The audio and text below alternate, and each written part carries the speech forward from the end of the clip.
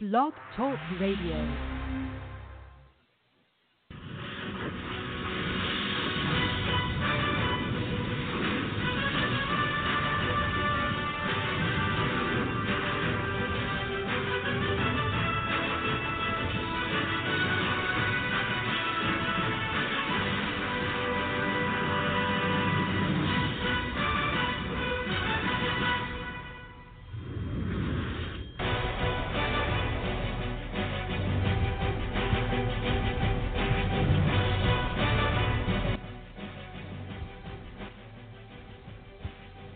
Hey, good evening, everybody. I'm Rich Young alongside Will Porter here as we are ready to rock and roll. Tuesday has come, and it is now time for an all-new Southern Sports Central for 2 solid hours. As we've made some adjustments, we've brought you an afternoon show, and, of course, we've got an entire solid 2 hours to bring you as, of course, LSU was victorious last night against the Clemson Tigers. We're going to break down the scores. We're going to break down the stats. We'll break down the first through the fourth quarter, some ups, some downs, some all-arounds. And during that time, we'll take some calls from you here throughout the show today. As, of course, the number to call in is 323-784-9681. A great game overall. I thought the first 2-3 quarters very good from my point of view. I'm going to bring Will here in just a few minutes and get some conversation from him. And I guess the one thing for me is that I didn't have a dog in the fight. I got a chance to be a fan and really just kind of watch two teams battle it out. It was, of course, many headlines that made it through the conversation. If you woke up this morning and you were sitting there in Louisiana, then, of course, you were able to get a ton of different articles that came through newspaper stands to news general. And for me, the one thing that I thought was kind of catchy-phrasy, because both of these guys are Tigers. Both of them have their stadiums known as Death Valley. The headline, of course, over there in one of the articles was "Hold That Title" instead of "Hold That Tiger." And, of course, the Top Cats, LSU claims the national championship with a 42-25 win over Clemson. We'll get into some of the scores. Again, we did a pick 'em last night, yesterday afternoon, and we get some scores. A couple of guys pretty close. Will, of course, had it 35-30. That's pretty close there. Of course, I had it last night sitting there around 35-24. So I was pretty close as well in my prediction. So we'll get into some of that throughout today's show. But, again, it's going to be a good, solid show. We may get into hour number 2 where we talk NFL as the playoffs are now amongst us here. That will be the next conversation. And going forward, a lot of what we talk about as we get into a different segment, a different season, if you will, here of college football, as it will now be National Signing Day coming up in February. We'll get into that. That gets a little bit closer. But without further ado, I'm going to bring in Will Porter here, who, of course, puts a show together on Saturdays from 8 to 10, but hangs out with me Monday, Friday to answer the phones, to push the buttons, and to get some dialogue. But you kind of stayed here with me in the studio and watched, the first quarter, I believe? I think it was the first quarter, yes. Good stuff there. I thought you guys started off great. I thought Clemson looked fast. They did the one thing that I think they needed to do to win the game, and that was put LSU's backs against the wall, give them poor position, and they did it time after time after time. And the special teams of the situation there kind of helped that out a little bit, and that got the momentum for the offense. Yeah, and it definitely did for the most part, especially in the first half there, the special teams and what B.T. Potter is able to do with his foot, pinning it very deep in the end zone. I think twice in a row that it was in between 10 yards in their own end zone. And so then the question was, how effective can Clemson's offense be able to produce? And they certainly showed some signs and some promise and putting the ball in Etienne's hands, and also the receivers just showing talent across the board. But then LSU kicked it up a notch. And I tell you, this game was going to come down to the biggest thing that this game was going to come down to was adjustments and who's going to make the right adjustments. And it seemed going into half or coming out of the half that Clemson seemed to get adjustment. They stopped LSU and were able to get on quickly, and it showed some, and it was all LSU from there, just putting the throat on Clemson, putting their foot on the throats of Clemson, and just in continuing to drive down the field every time that even the ball. and just immense talent across the board LSU has that had in that game. All of those guys, I think, are well deserving of first and second round picks in the draft whenever the time is going to come in the NFL draft. But and props off to Joe Burrow for this just closing out this stellar season of his. Go from this guy who quite frankly I didn't at the beginning of the season to rising through the ranks, LSU coming out being the number one team, and for good reason. And they certainly showed that last night.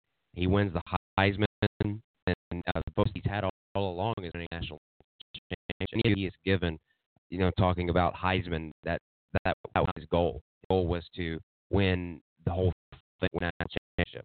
And Heisman to him was just a of his.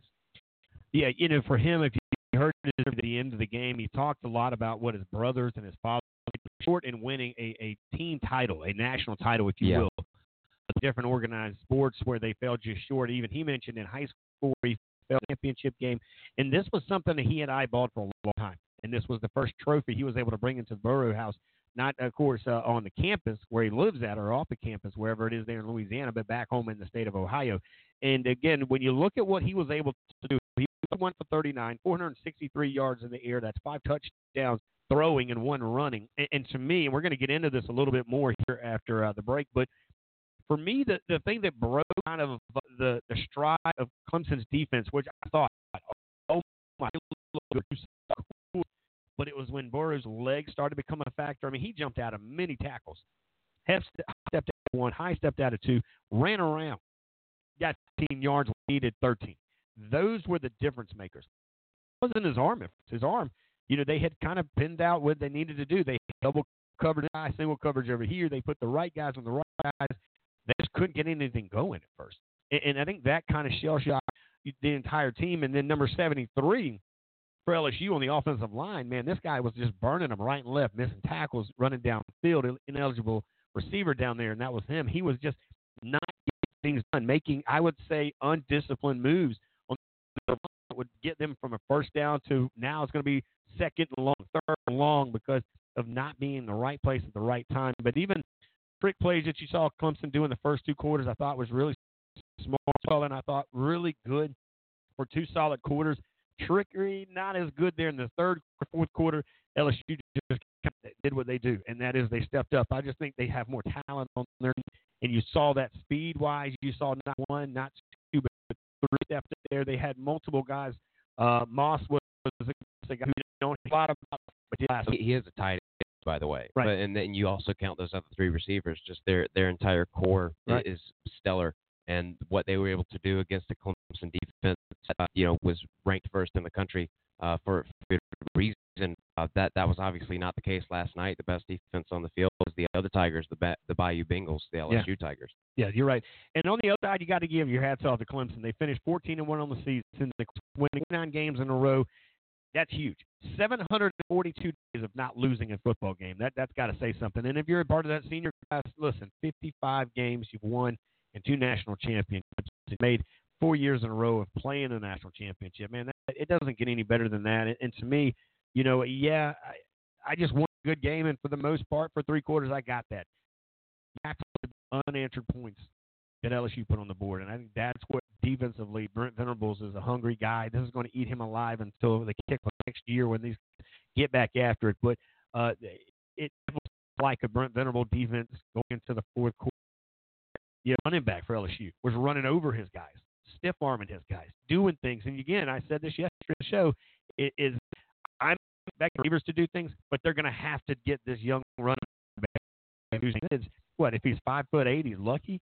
Let's let's do this, and we'll come back. We'll take calls. We do have 7 o'clock. Everett German, he's the voice of the College of Charleston Cougars basketball, but he also does a show here locally in Charleston for the Clemson Tigers. He's a huge fan. He's a huge loyal guy to the Tigers, but he does a lot of stuff on and off the air, and I want to get him in here with us at the top of the hour. But so until then, call in. Matt's Burgers Hotline's number is 323-784-9681. We'll be right back. You're listening to Southern Sports Center right here on Blog Talk Radio.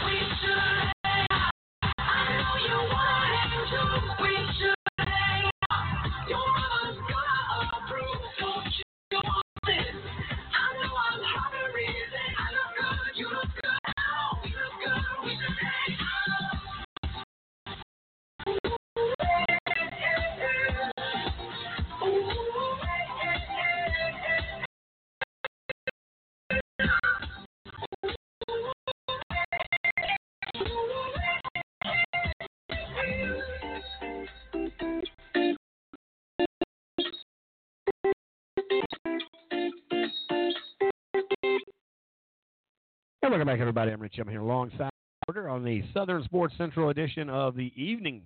As we change gears a little bit here, heading into the next 6 months, we'll come at you live right here on Blog Talk Radio from 6 to 8 in the evenings, and that is to get the viewers, the listeners, if you will, I guess so to say, all the way from the East Coast to the West Coast, because as like we said yesterday, while we're 6 to 8 on the East Coast, that means we're 3 to 5 on the West Coast, and that's prime time real estate over there hanging out with you guys sitting on the interstates over there in L.A. and of course, that side of the world over there where some of my family is hanging out as we speak. Now, that being said, what a game it was. Joe Burrow, I thought, looked great last night.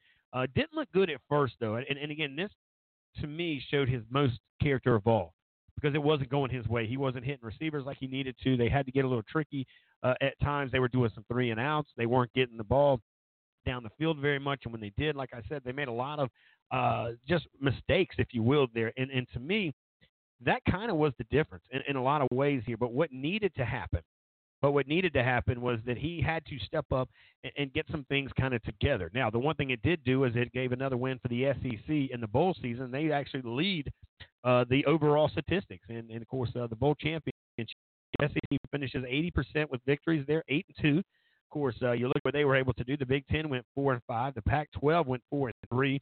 The ACC losing this one. Now they fall to 4-7. The Big 12 is at 1-5. That's a big deal to me. It's kind of shocking that the Big 12 only won one game, 17%. Getting out of that course, Conference USA went 3-5. The MAC went 3-4. The Big Ten again 4-5 there. But when you put things in perspective, and we talk about it because this SEC versus ACC game last night, and of course those here in the Southeast will push and promote that. Even though I get Clemson doesn't really like to yell a little bit of that ACC, and why would you? You know, I think I get that, but. For the SEC, even last night, Coach O even mentioned that. He said this is a big win for the state of Louisiana. This is a big win for everybody involved. This is a big win for the SEC. We do have a caller online right now. So let's go to the top of the afternoon. Who's with us? Richie, it's Matt Sims calling from Titletown, USA. I knew it. Man, did you also have a championship night? Matt Sims, of course, from Crescent City Sports over there. These guys do a great job. Matt, of course, is one of the guys also. We like to come as well, so he's with Southern Sports Central. And, man, oh, man, are you guys been to sleep yet? I did get the articles that you sent me this morning off the front pages there, but I'm going to give you a break it down, man. What happened, the good, bad, the ugly, and sad? Well, I'll tell you this much. I had to get up this morning to drive into work because, I live in New Orleans and work in Baton Rouge. And so I got up at 5:30 on a very limited amount of sleep and turned on the news as I was getting dressed. And they were doing a live shot on a local NBC affiliate, 5:30 in the morning, a live shot of Chapatula Street there in the Warehouse District of New Orleans, and it was packed, thousands of fans still partying in the street, and they were reporting how the NOPD and the Sheriff's Department had to close the road because there were so many people out partying. The roads couldn't be navigated by car, and they didn't want anybody to get injured. And that they said that there were so many people who had come out into the party that they had to go out and they had to go into the bars and the establishments there and make them turn off the music, make the band stop playing so that they could try to get some of the crowds to disperse because there were just too many people out there and not enough emergency personnel to ensure everybody's safety. So that was just in the Warehouse District. You can just imagine how packed it was a little bit further upriver in the quarter. So the party has not stopped. It has been everything you thought the celebration would be and so much more down here in this neck of the woods. Well, right now with Matt, of course, Matt covered the national championship there game. Of course, sitting right there in, the national championship LSU Tigers. He is, of course, also with Prep Sports writer for the Crescent City Prep football reporter for Prep Football Report over there on Nash 106.1 FM over there in the great state of Louisiana. And what was kind of the biggest surprise out of last night? 4 quarters of football came and went. What surprised you the most when it was all said and done last night after you got the win? Well, I really don't know if I thought LSU would compile 600 yards of offense on Clemson. I thought that Clemson's defense would give them their stiffest test of the year, and in certain cases they did. I think the level of confusion that they provided to LSU to start both the first and second halves was a little bit surprising. You knew you were going to get some new looks. I mean, Venables is, he's a top-notch defensive coordinator and wants to just be a defensive coordinator for a reason because he's really good at it. So you knew you were going to get some looks. The 3-1-7 that they came out in defensively was a little bit of a surprise because that just leaves the middle of the field wide open. So I was surprised that they were willing to give that up. But then I was a little bit more surprised that LSU wasn't taking advantage of the 3-man front. I mean, you got 3 men there, and, just begging you to run it. And I was surprised that it took LSU as long as they did to get some runs down into there. I also thought that LSU's offensive scheme helped benefit Clemson's pass rush and contributed to Clemson getting 5 sacks on Burrow. When LSU would run the bunch formation, I think you saw me tweet it out. I called it the #Brady bunch because Joe Brady was the one calling the scheme. Every time they ran that bunch formation, it allowed Clemson to bring 8 men in the box, and you saw it. They just had them dancing around like they were in a ballroom just waiting to see who was going to the way they were dancing around to see who was going to blitz, and that really confused the LSU offensive line, and I felt like LSU's offensive coordinators weren't doing their O-line any favors with that. But all that being said, once they went to the spread formation, once they didn't have to start inside their own 5-yard line, take possession inside their own 5 with the ball, and were able to operate with some field, you got to see the speed and athleticism of the LSU defense, which everybody's seen all year long, and you got to see how eventually it was just too much for the Clemson defense to contain and try to contain for 60 minutes. So that part, I would say that really surprised me. And then I was surprised that Trevor Lawrence was as off as much as he was. I knew that the LSU's defensive secondary were some stout guys, and I told you that on previous shows. But, Lawrence actually looked like he got a little bit rattled there. I don't know if he felt the pressure that he had to single-handedly maybe try to keep pace with Burrow in the offense or what, but he just had some throws there that were just off the mark a little bit, and it obviously made a big difference there. This Clemson only scored 8 points in the entire second half. So those are my first impressions there to ask you what surprised me on both sides of the ball. Right, of course, he bunch, but he was outside on others and hanging out there in the stadium with the winners and the losers of the night here. Of course, LSU comes out with a big-time victory.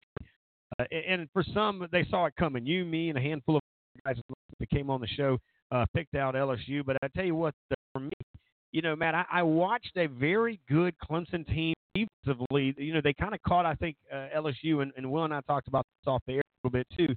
And I think they caught them sleeping, maybe not sleeping, but definitely on their heels a little bit more. And it's like I told him.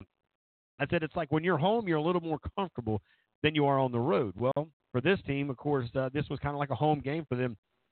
All of a sudden it started picking up.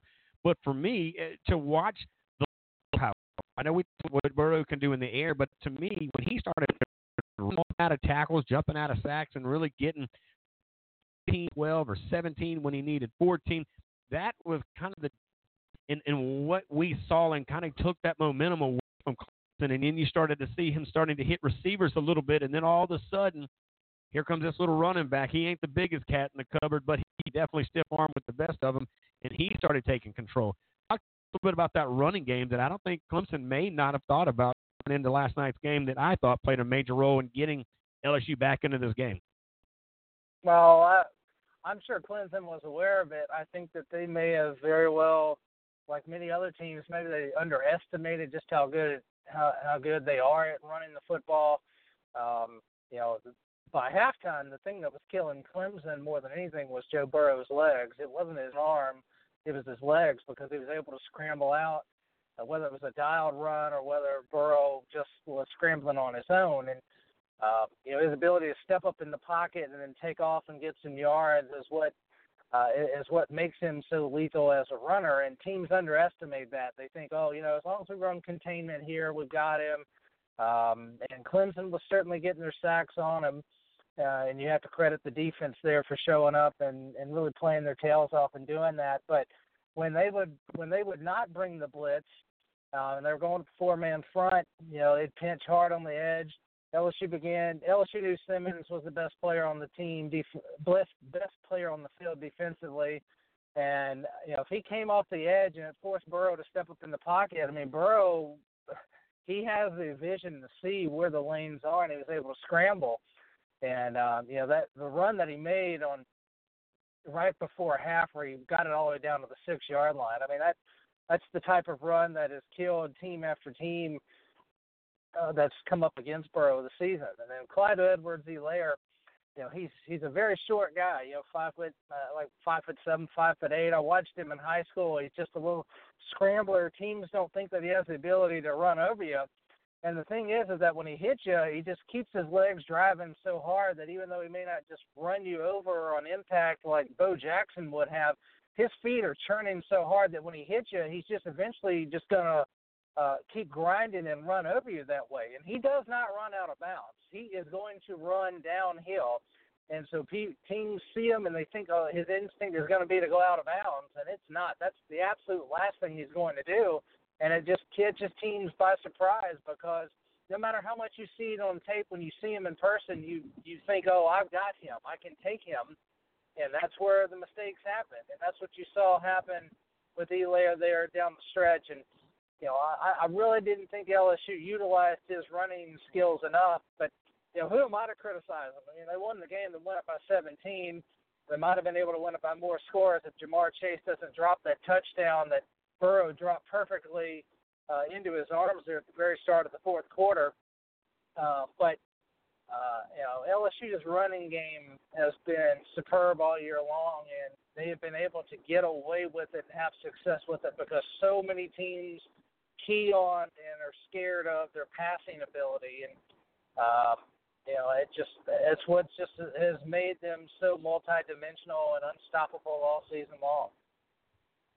Live right now with Matt Sims. Of course, Matt was there on the grounds, if you will, boots on the ground for Southern Sports Central, and he covered it for a couple other individuals as well, of course, there in the national championship game. Here's some history for you. LSU football is the only team in FBS history to have a 5,000-yard passer, a 1,000-yard rusher, and two 1,500-yard receivers in the same season. Of course, Joe Burrow ends the season with 5,671 yards.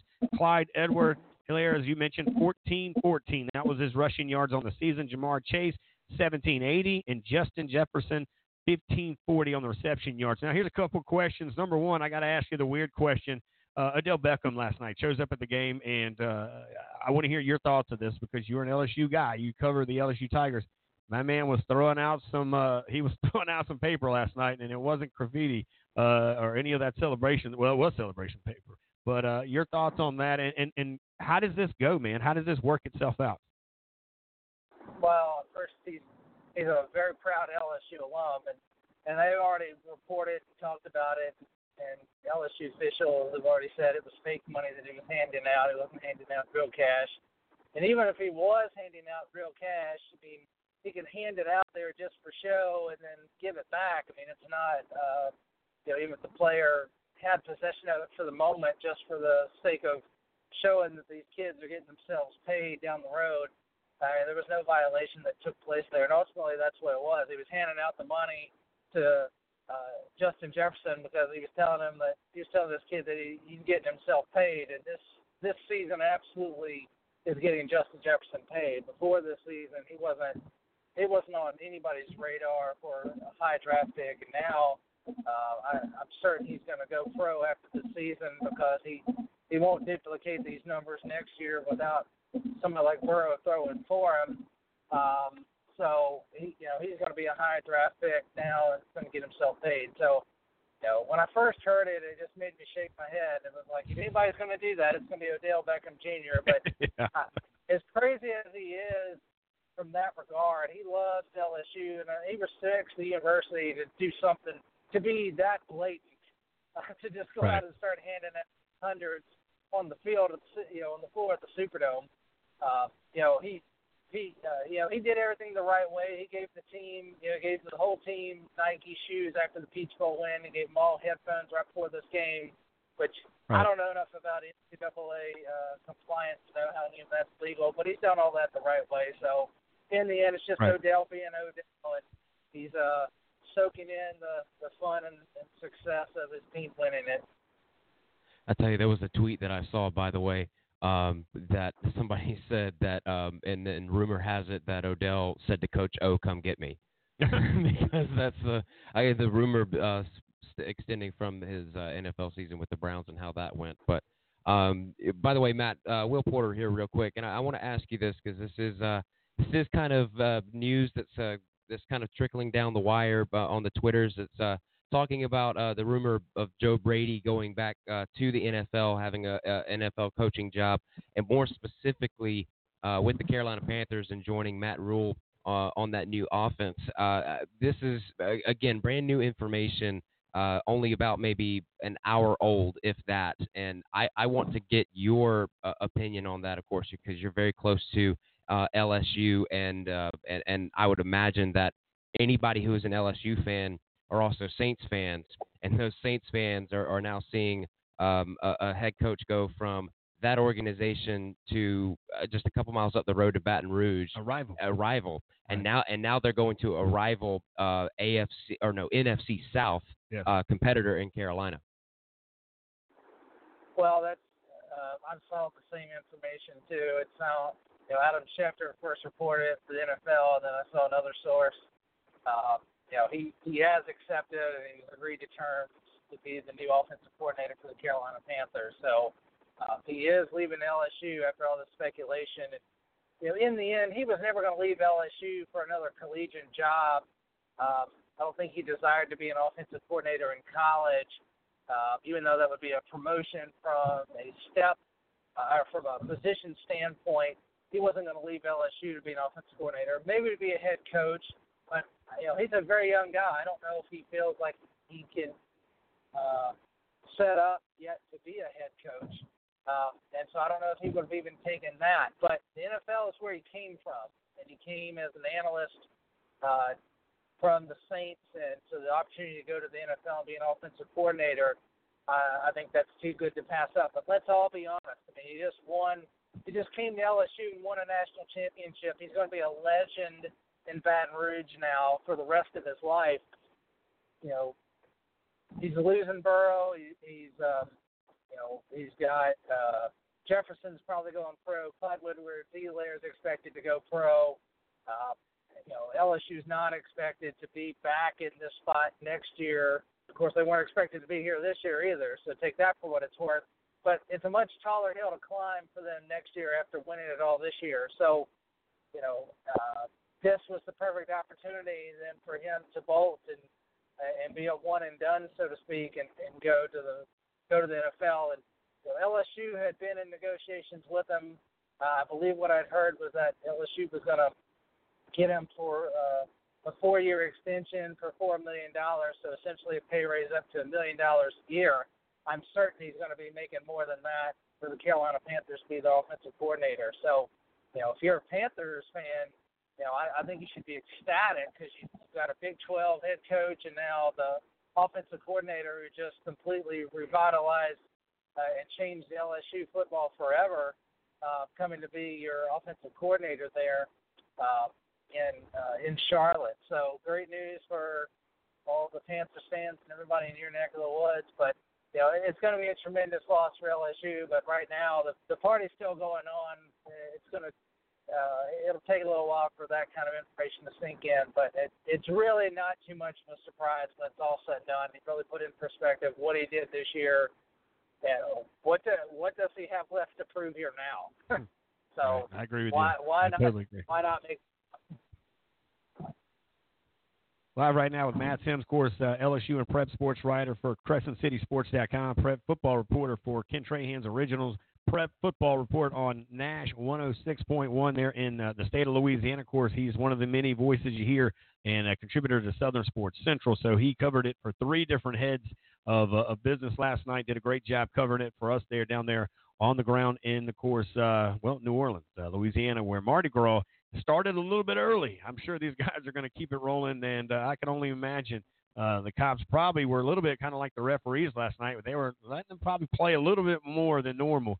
And, we'll talk a little bit more about that this week. I want to get you back in here maybe tomorrow or even Thursday, and we'll kind of continue to dissect the game from last night. But first of all, man, great job covering college football with us this year there in the state of Louisiana. I greatly appreciate your contributions to the show and just being a part of the family and part of our team here at Southern Sports Central. But I'd say go get some rest. But, man, if I was you, I'd keep partying, man. Like you said, it's going to be a whole different thing next year. There's so many storylines there that we can get into, but we'll save it for later in the week. But, again, thank you so much for going back and forth with me last night on social media and tweeting out for Southern Sports Central as you did an incredible job. But enjoy, get some rest if you can. If not, we'll do it again tomorrow. If not, we'll catch you Thursday. It was a pleasure and joy being able to provide some insight for the season.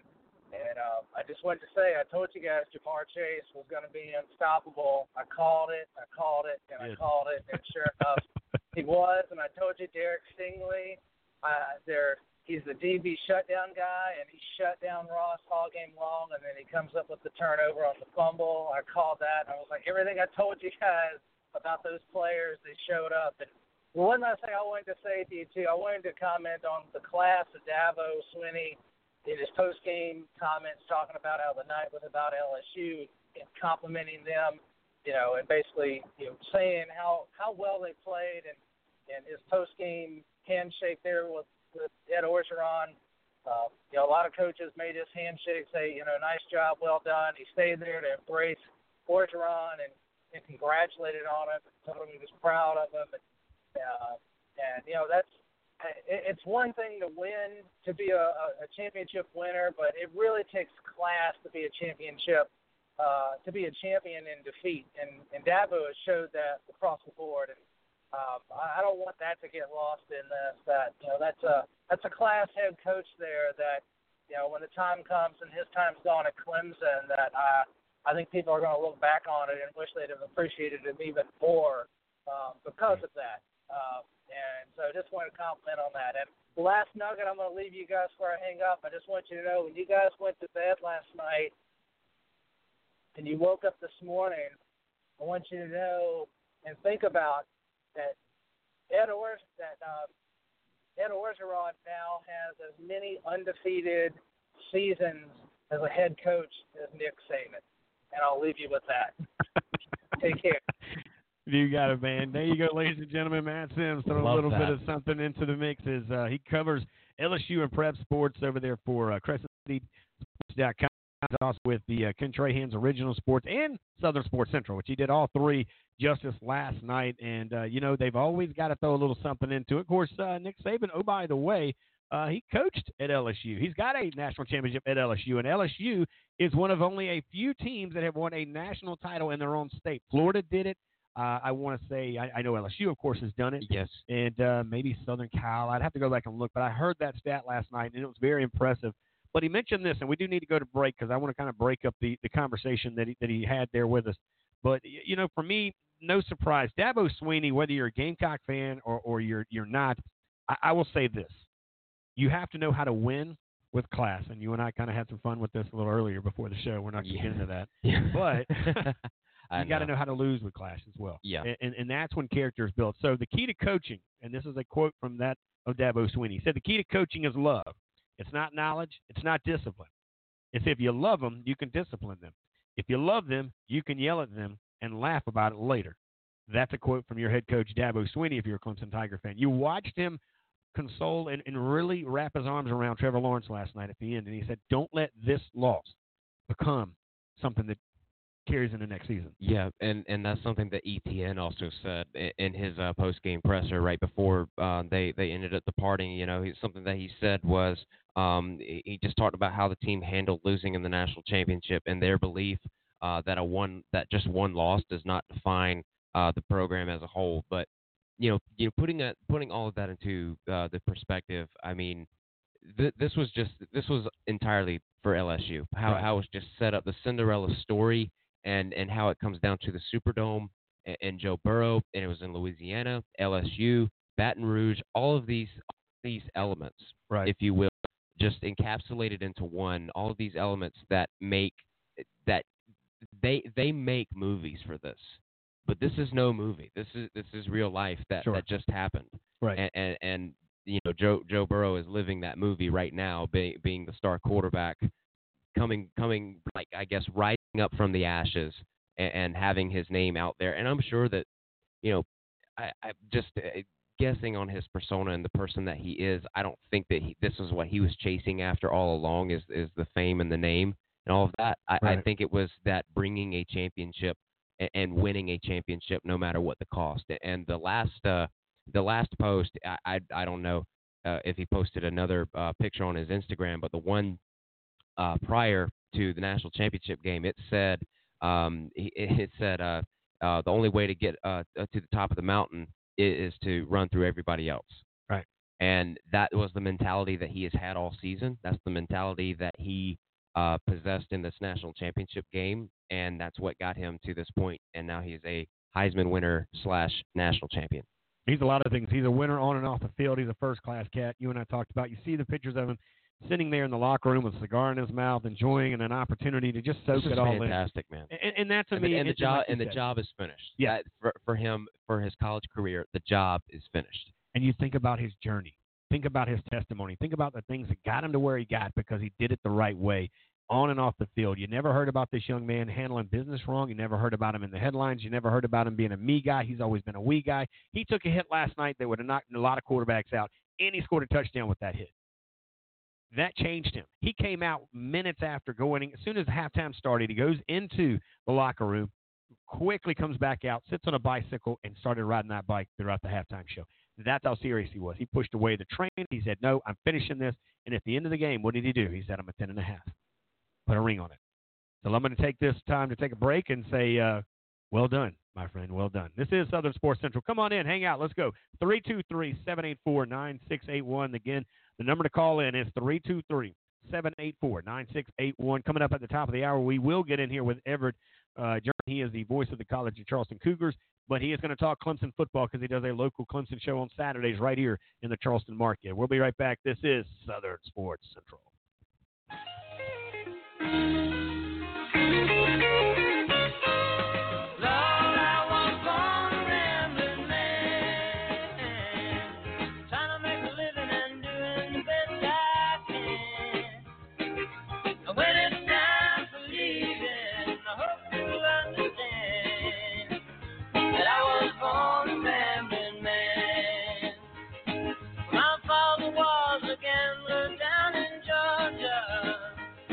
He wound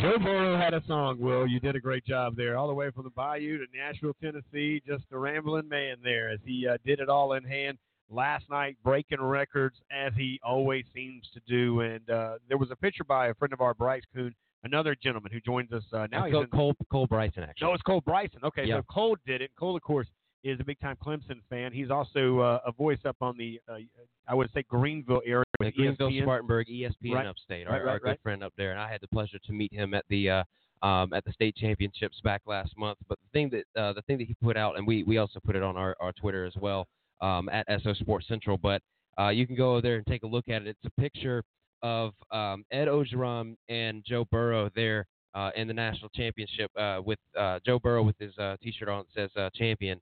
And then right beside it is a little clip from Home Alone 2, Lost in New York, and it's Joe Pesci and Macaulay Culkin. And honestly, the resemblance, in the comparison right. With faces, if you thought about it without a picture, it would be very hard to see it. But I guess it's just a challenge of actually seeing it side by side, and you're right. like, oh my gosh, Ed Ogeron looks almost exactly like Joe Pesci in this. Right. It's incredible. Like, I showed it to you during the break, and you're like, oh man, just put that out there, and we'll talk about it. Yeah.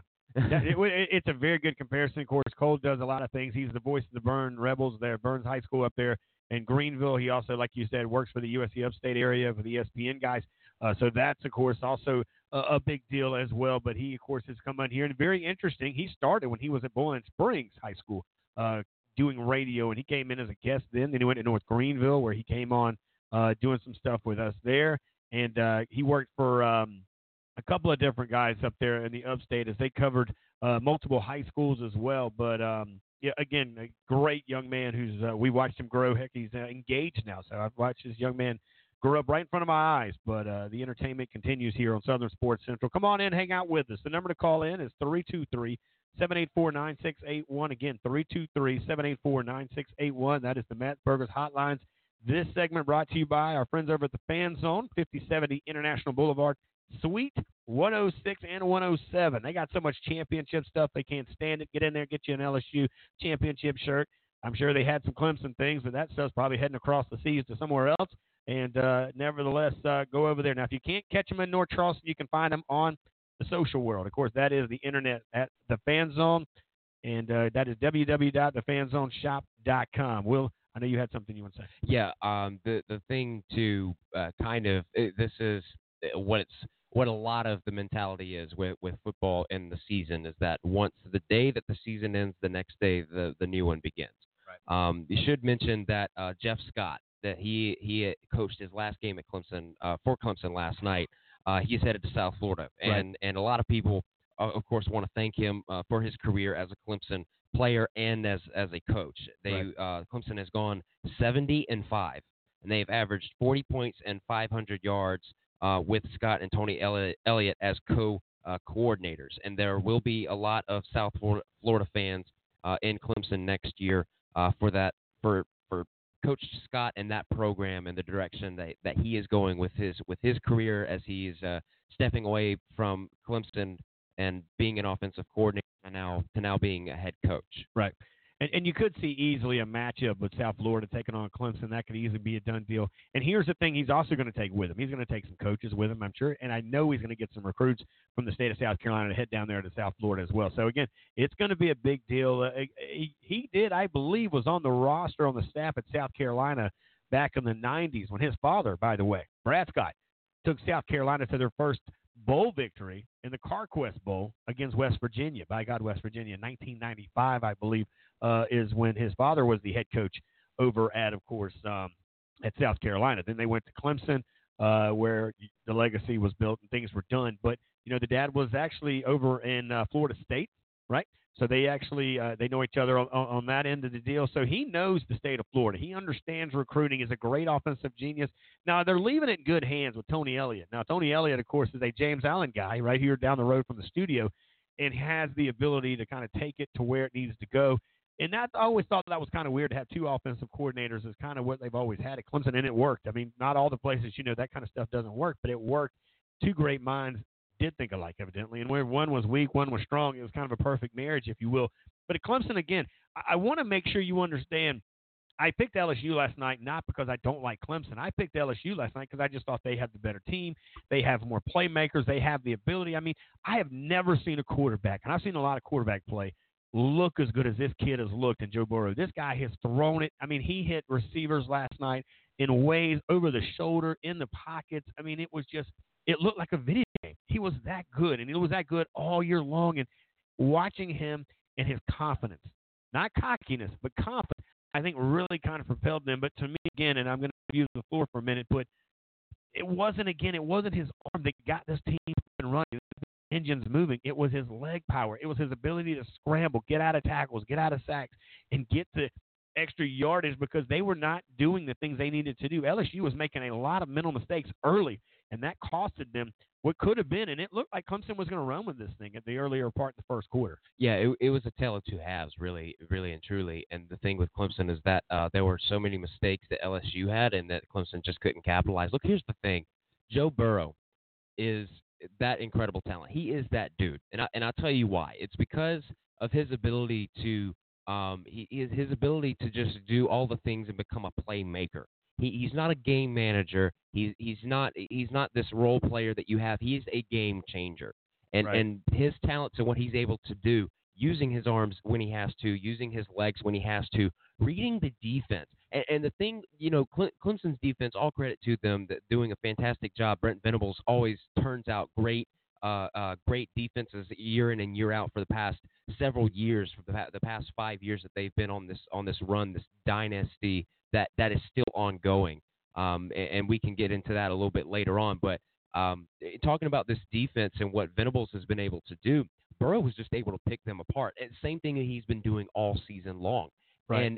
And I knew it in my heart of hearts, the secondaries was going to be the toughest part of the game for Clemson. The secondaries were going to be the one key piece if whether or not that Joe Burrow was going to be successful. And it wasn't amounting to Joe Burrow. It was his receivers that were able to go in there and be able to capitalize in all of those things. I do want to also mention his ability to change the play, because he would run up to the side, he would run upside to the sidelines he was running it, and he was going to run it. And a defender would go off of his route, off of his receiver, and leave him just enough room. I mentioned it on the show on Saturday. I also mentioned it last night too, that is going to be what Clemson doesn't do. They don't need to bite on Joe Burrow and in the fact that he's going to run. No, he's going to run out of the pocket to create space to open up one of his receivers to make a play. And that's exactly what he was able to do. Again, just the talent that Joe Burrow possesses. It's just out of this world. Well, his awareness of knowing where the line of scrimmage was last night. You're talking about this one play in particular that I remember personally is when they had to scramble a little bit, and he went out enough to pull in the defenders from the secondary. The guys on the second row came in after him because they thought he was about to scramble. All of a sudden, he does a little dump pass over the top, kind of looked like a Tim Tebow-ish type of toss over the top, and then, boom, he goes down the sideline. Exactly. And you're talking about a whole different ballgame. Now, for me, you watch at what this young man does, and to be aware, he is a student of the game. Again, his father was in the coaching business for a long time, and you start to kind of put things together. The one thing that I do want to say, and again, Matt Sims joined us there in the top of the hour here in one of the open segments. He did say LSU, Florida, and USC are the only three teams to win a national championship in their own state. So I was right. You were right, yeah. How about that? So every once in a while, it works. So when you kind of put things together, there were just so many entities, and I said it earlier. They had a rusher, two receivers, and a quarterback and that tight broke. end. Well, no, I'm just talking about breaking the records with over 1,000 yards and over this many yards and over 5,000 yards. You're right. And just to do what they did. Now, last night, you're right. They had their tight end. And a lot of teams, I don't think, do a great job with utilizing their tight end in positions. I say this in high school all the time. This guy is there. He's an eligible receiver. Use him. Abuse him, put him to work, make him earn his check, make him earn his S on his chest if you're Somerville, or your Fort D if you're Fort Dorchester in high school. But if you're in college, man, utilize that big dude, because the NFL does it. They make a career out of that kid. And when you start to kind of see that last night, you'll watch that big tight end having such a big night last night. It was hard to contain him. It was hard to read him, what he was going to do. But once LSU in the first half quit making mental mistakes Again, I pick on number 73 because I ate him up last night on social I media. think he had like 3 or 4 My fouls God. on himself. One of them, an ineligible receiver downfield. Another one was a holding call, Blocking the back. all of those things. And then I think it was also a personal foul, unnecessary roughness that he had against him. So it was about 3 or 4 different penalties, all within the first half. They were just the discipline mistakes that they made. But nonetheless, I don't think that really phased LSU because they knew what they were capable of. It was just a matter of, I wouldn't say getting him under control because I don't really think that number 73 was a problem throughout the game. Well, at the beginning, he was, but I'm talking all throughout the season. I don't think that he was really a problem. It was just first time getting into this stage. I think it was their first appearance in the college football playoff final. Final, probably. The final, yeah, and so the final game for the championship. Right. And so I guess, I don't know, for that stage or whatever have you, but it was just those mental mistakes that he made that could have potentially cost LSU the game, but it didn't because LSU being able to rebound in the way that they did. Right. And I think that's what it comes down to. It comes down to disciplined football wins a lot more than we see it in perspective.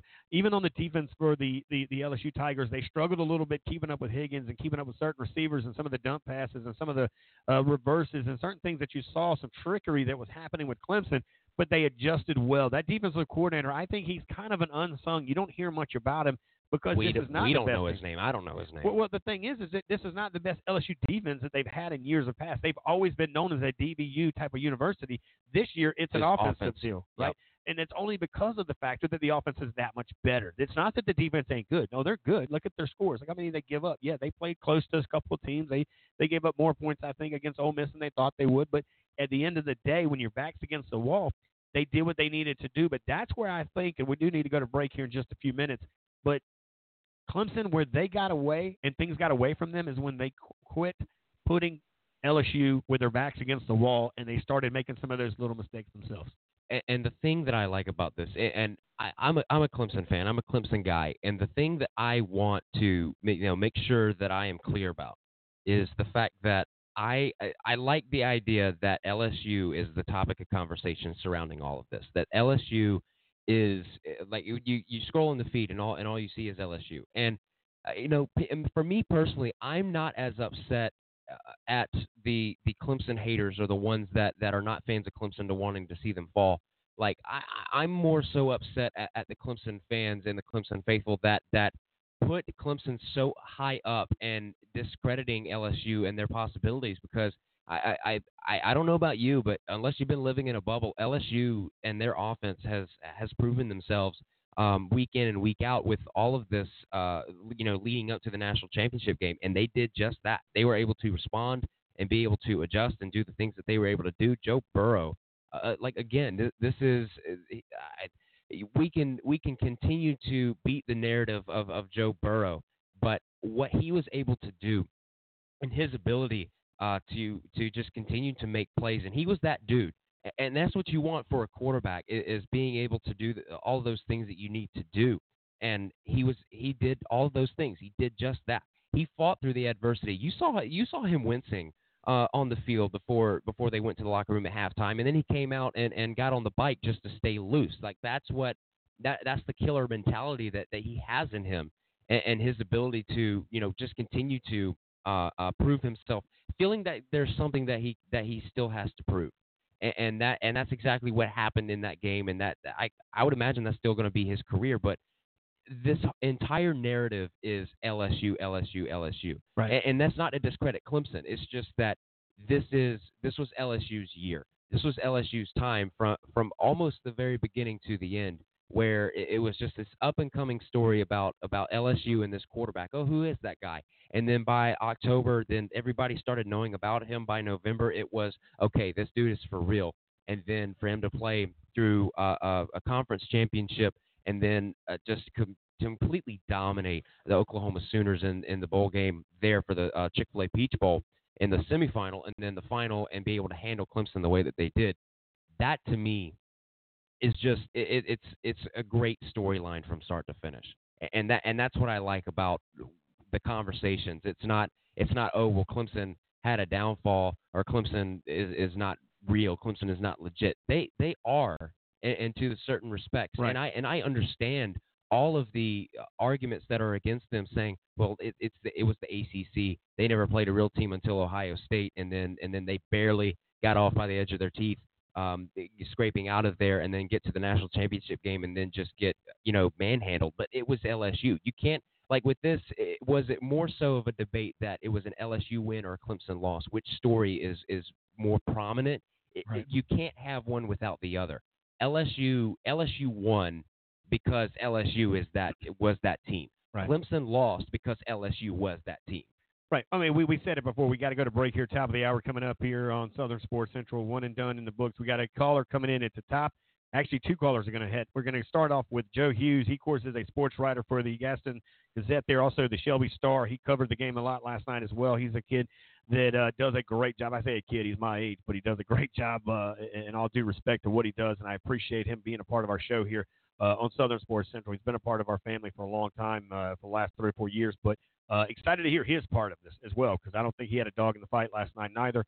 So we'll hear from him. And then at 7:15, Everett German's going to join us at 7:15. He is a guy with a tiger on his tail. Of course, that's going to be the Clemson Tigers, as he's a big-time guy in many ways there for the Clemson Tigers at 7:15. Now, we will come back. It is the top of the hour. You want to join us? Hang out with us? Come on in. 323-784-9681. You're listening to Southern Sports Central live right here on Blog Talk Radio.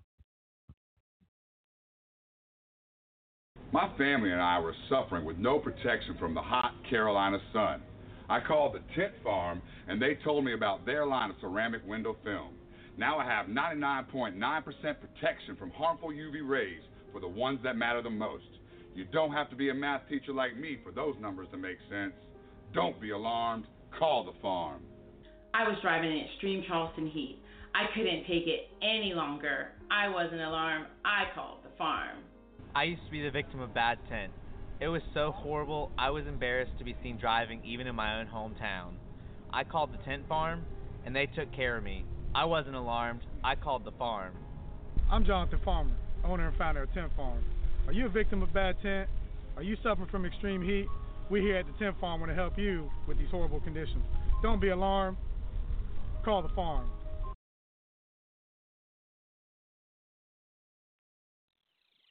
Kane is in the building.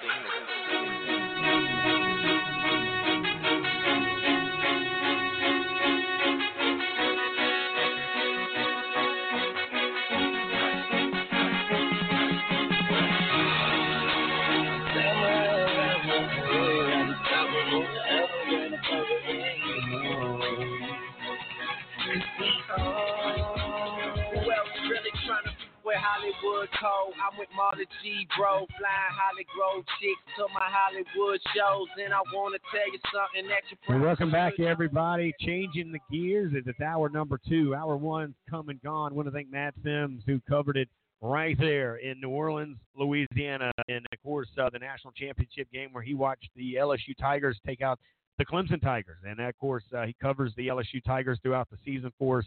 Not just football, basketball, but also baseball. But we'll get into some of that with him here in just a few. But now we head out.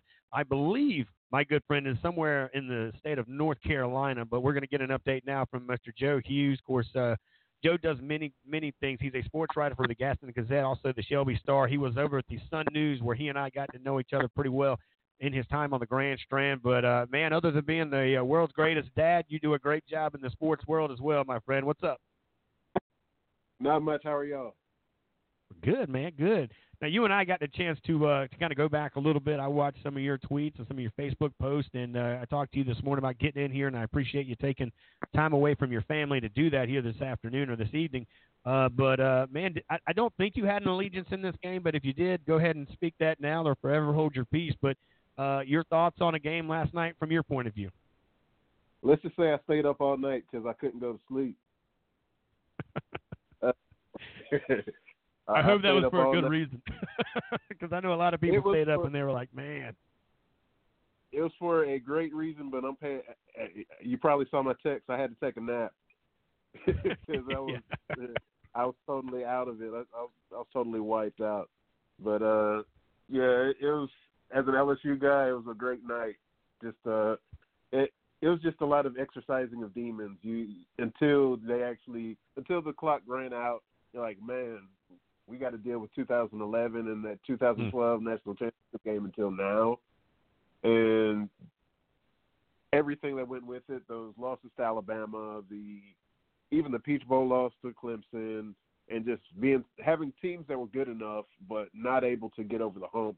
It really this win exercised a lot of demons for that whole program, and it's just awesome to see. And just talking to a lot of fellow LSU backers and people that I know back in Louisiana, everyone's just so excited, and just it's just shocking because no one saw this happening in August or even before that, possibly except for anybody that was in the LSU camp.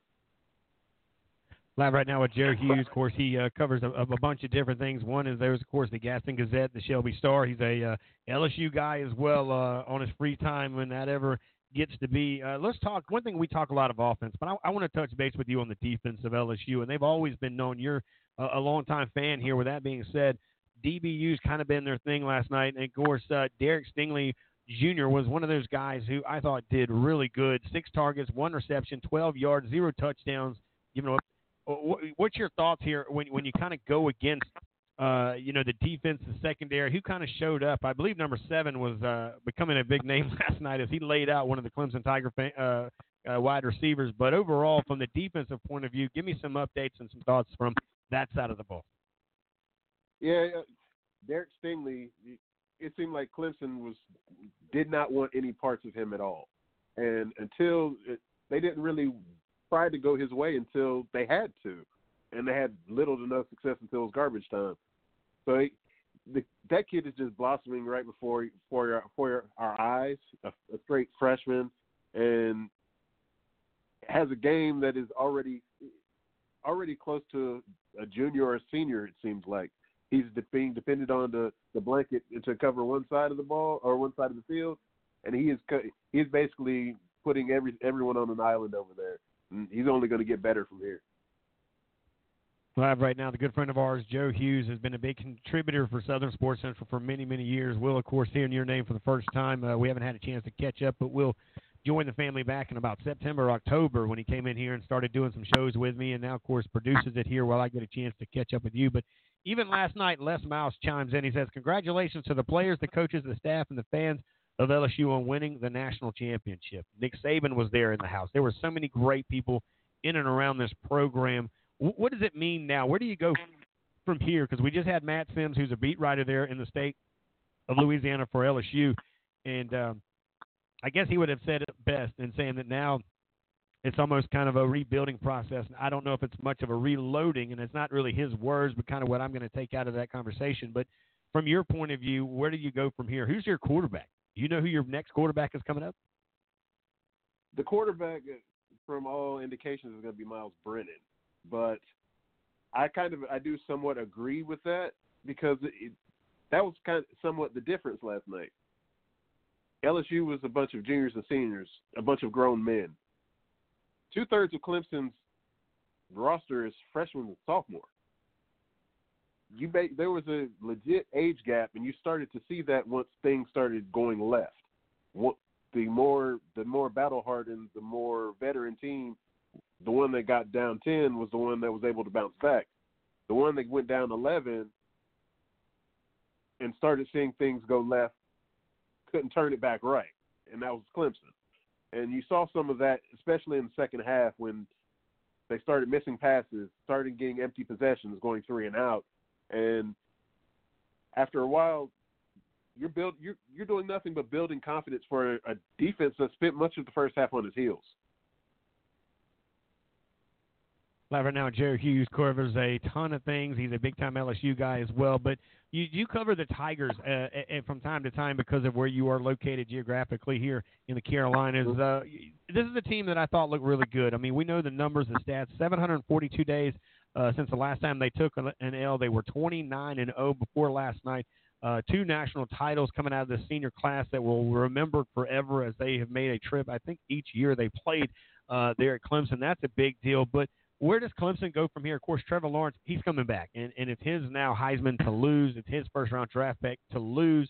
And kind of like a Tua. That was kind of the guy we thought Tua was going to be this year out of Alabama. But What's your thoughts of him coming back, though? Is there some fear you think in him right now because he saw what happened to Tua and how he dropped in the draft basically by taking such a huge hit? He lost the Heisman. There was a lot of things that were trying to trickle down. When you're a guy like this, man, do you have any chance to get better than you already are? I think last night showed us that he has some things that he can work on, especially when he's not working with a clean pocket. That's kind of the difference between him and Joe Burrow. Joe Burrow thrives in a muddy pocket. Trevor Lawrence needs a clean pocket where he can step into a throw.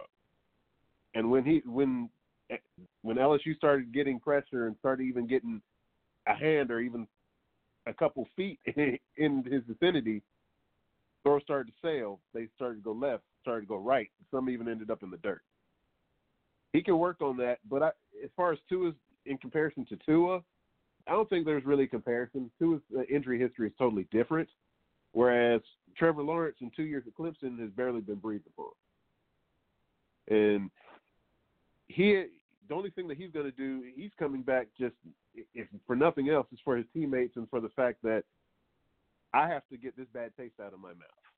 And I think I put a tweet out earlier today. He's going on a scorched earth tour next year, and the rest of college football better be ready for it.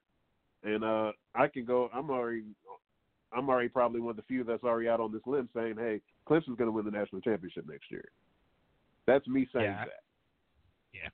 I would agree with you. I would echo what you said there because he's got a lot of guys coming back. He's got a lot of weapons coming back, and they're just reloading this gun called Clemson football. It's just another day. But as an LSU guy, you look at what these guys did. The first team to beat the top four teams in the preseason AP poll: Alabama, Clemson, Georgia, and Oklahoma. And, of course, the Tigers did it by averaging 21 points and holding back what they were able to do there when you kind of go through it. Let me ask you this, and this is kind of college football related, but it's tied to the NFL and your location, proximity to Charlotte. You got a new coach over there with the Panthers. Did they do the right thing? Did they fire the right guy and hire the right guy? Give me your overall grade when it comes to this new situation as they bring in, it looks like, one of your guys from LSU to help run this offense. When it comes to Coach Rivera was a great coach. I think he really fit in well with everything that went on here in the Charlotte area. But it was time. Certain things run their course, and after a while, you need a new voice. And I think they brought in the right guy for that, especially knowing that the likelihood is this is going to be a total rebuild. You don't give a guy 7 years, a 7-year contract, if you're not expecting for him to be there throughout that. And this team's going to probably be rebuilding because there is multiple positions in which this team needs work. Defensive line was just horrendous last year after injuries just buckled. Offensive line has long been an issue. The linebackers are probably the strength, even though I'm not exactly the biggest Shaq Thompson fan like that. And the defensive backfield, we've all known for some time, if they do not have a legit pass rush, they cannot stand up against the pass. They need to restructure that too. So there's a lot of work to do, but I think they have the right coach as far as a building block to start that. We'll see. I'm still I'm a wait and see guy before I give out a grade, but from what I do see, I really like what's going forward. Live right now with Joe Hughes. Of course, covers a lot of things here on Southern Sports Central. His days covering the Grand Strand all the way now up there around the outskirts of Charlotte where the Panthers are there. And, of course, the Tigers are not too far away. The Gamecocks are within an arm reach. And, oh, by the way, he's an LSU Tiger fan as well. Now, that being said, one final thing that I want to get you before I get you out of here. Haven't talked to you since the football season. But out of the state of South Carolina, on the championships, I know you saw the Fork just do what Touch Fork did and win 4 in a row. They kind of have a lot of similarity in what Clemson people were expected up there in Tiger Town. But of course, Myrtle Beach played for the state championship. They fell a little short in their travels, if you will, there to a very good team in the upstate. And just overall, what was your thoughts and opinions of high school football in 2019 from the big picture from your seat? I think the biggest thing for me was the fact I hate that Luke Doty didn't get to finish out his career the right way. of course, that injury in the first round really put him out, and that team showed a lot of guts and moxie, and they're still young as well. But having him not be able to go out the right way, it didn't sit right with me. But it's all part of the game. And Ren's a mighty fine football team as well. They're going to be a force to be reckoned with over the next couple years as well. They're on the up and up. Dutch Fork is Dutch Fork. I think we talk too much about them, but of course they kind of deserved a lot of that. When you win 4 titles in a row, you're doing something right. And Dorman just can't get past them. Even they found a way to score 10 points in the final 2.5 minutes against Clover to end their undefeated season in a game that Clover was thoroughly outplayed, and find their way to a state championship game and pretty much outplay Dutch Fork for 3.5 quarters and end up having to go to overtime and lose. But and then you have Saluda winning a state championship, their first one in decades. Green Sea Floyd winning another state championship. Chapman doing what it did. It was a good year for high school football in South Carolina. I just wonder whether we're starting to see a little bit of the old guard leave and the stepping in of a new guard. Right. It's going to be fun to see how that kind of goes. No doubt about it. Right now, live with Joe Hughes. He covers a lot of the, I would say, things across the state of South Carolina into North Carolina. And I would have liked to see the finish, by the way, of Mallard Creek and Dutch Fork. I know Lightning kind of stopped it. They ended in a tie there. That's the only blemish. If there was a blemish on Dutch Fork's record, there would have been that tie with the weather. And it was on ESPN, if I'm not mistaken. It was a big game there, but we'll wait and see. Man, as always, I greatly appreciate it. And, come on down to Charleston, man. I'd love to kind of host you around town. Did you, by the way, if you watched football the other weekend, this past weekend when the Packers were on, there was a commercial for Bud Light Seltzer, I believe was the commercial. Did you get a chance to see that? I did. Do you realize that was filmed right here in Summerville, South Carolina? I did not. You did not. Yeah. And that's the funny thing. I don't watch commercials. So right. I figured if you caught it, it had to impress you a little bit. It certainly did. I am a Bud Light connoisseur, so sorry for the plug. Hey, man, we're live from 6 to 8, man. This isn't the morning show. We're doing an evening show, so we get to turn the lights down a little bit lower and, open it up a little bit here. Yeah, Will got excited. All right, so, man, we appreciate what you do, not just in high school, not just in college, but for the pros, man. You guys that are writers, just like SoCon John, I had to actually bring Will in so that SoCon John can go cover basketball.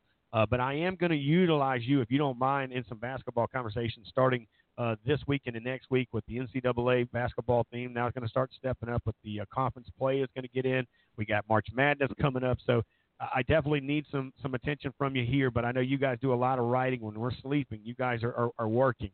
So I'm going to go ahead and tell you, man, the reason I brought this thing into the evening for guys like you that I don't have to wake you up at 6:30 in the morning like I used to. Good deal, man. Good deal. I'm always around. Well, real quick, man, give yourself a plug. Tell them how to find you. Tell them what's going on with it, and I'll let you take it from there. All right. So my Twitter is Joe L. Hughes II, and I'm pretty opinionated. I would say. I'll be sure to answer any questions. Let's just say that I'm very opinionated and just free to converse. Sports is how I do it, and I love talking sports. So that's pretty much it. Well, Joe, we greatly appreciate you, brother. Enjoy the rest of your evening. Congratulations on your national championship over there. We are also fans as much as we sit here and write and talk and do the things that we do, brother. But again, thanks for the time away from your family for a few minutes. And I'll catch up with you off the air sometime here in the next couple of days to set a schedule up so that we can iron out a certain day and have you in on a weekly basis. Good deal, my man. All right, there you go, ladies and gentlemen. Joe L. Hughes II. He is a sports writer for the Gaston Gazette, also the Shelby Star. I would encourage you to follow him over there at Joe L. Hughes II. And, again, like he said, very voice opinionated or Twitter opinionated, if you will, there. But anything you got, he will definitely answer, and he covers it from all levels of the game. We're going to take a quick break. Coming up next, Everett German is going to join me next. He is the voice of the College of Charleston Cougars. He does a Clemson Tiger Sports Show here on Saturdays. A loyal, long-time, big-time Clemson Tiger fan, and I want to hear his thoughts of all the action from last night. You're listening to Southern Sports Central Live. Don't go anywhere. Coming up next, Everett German.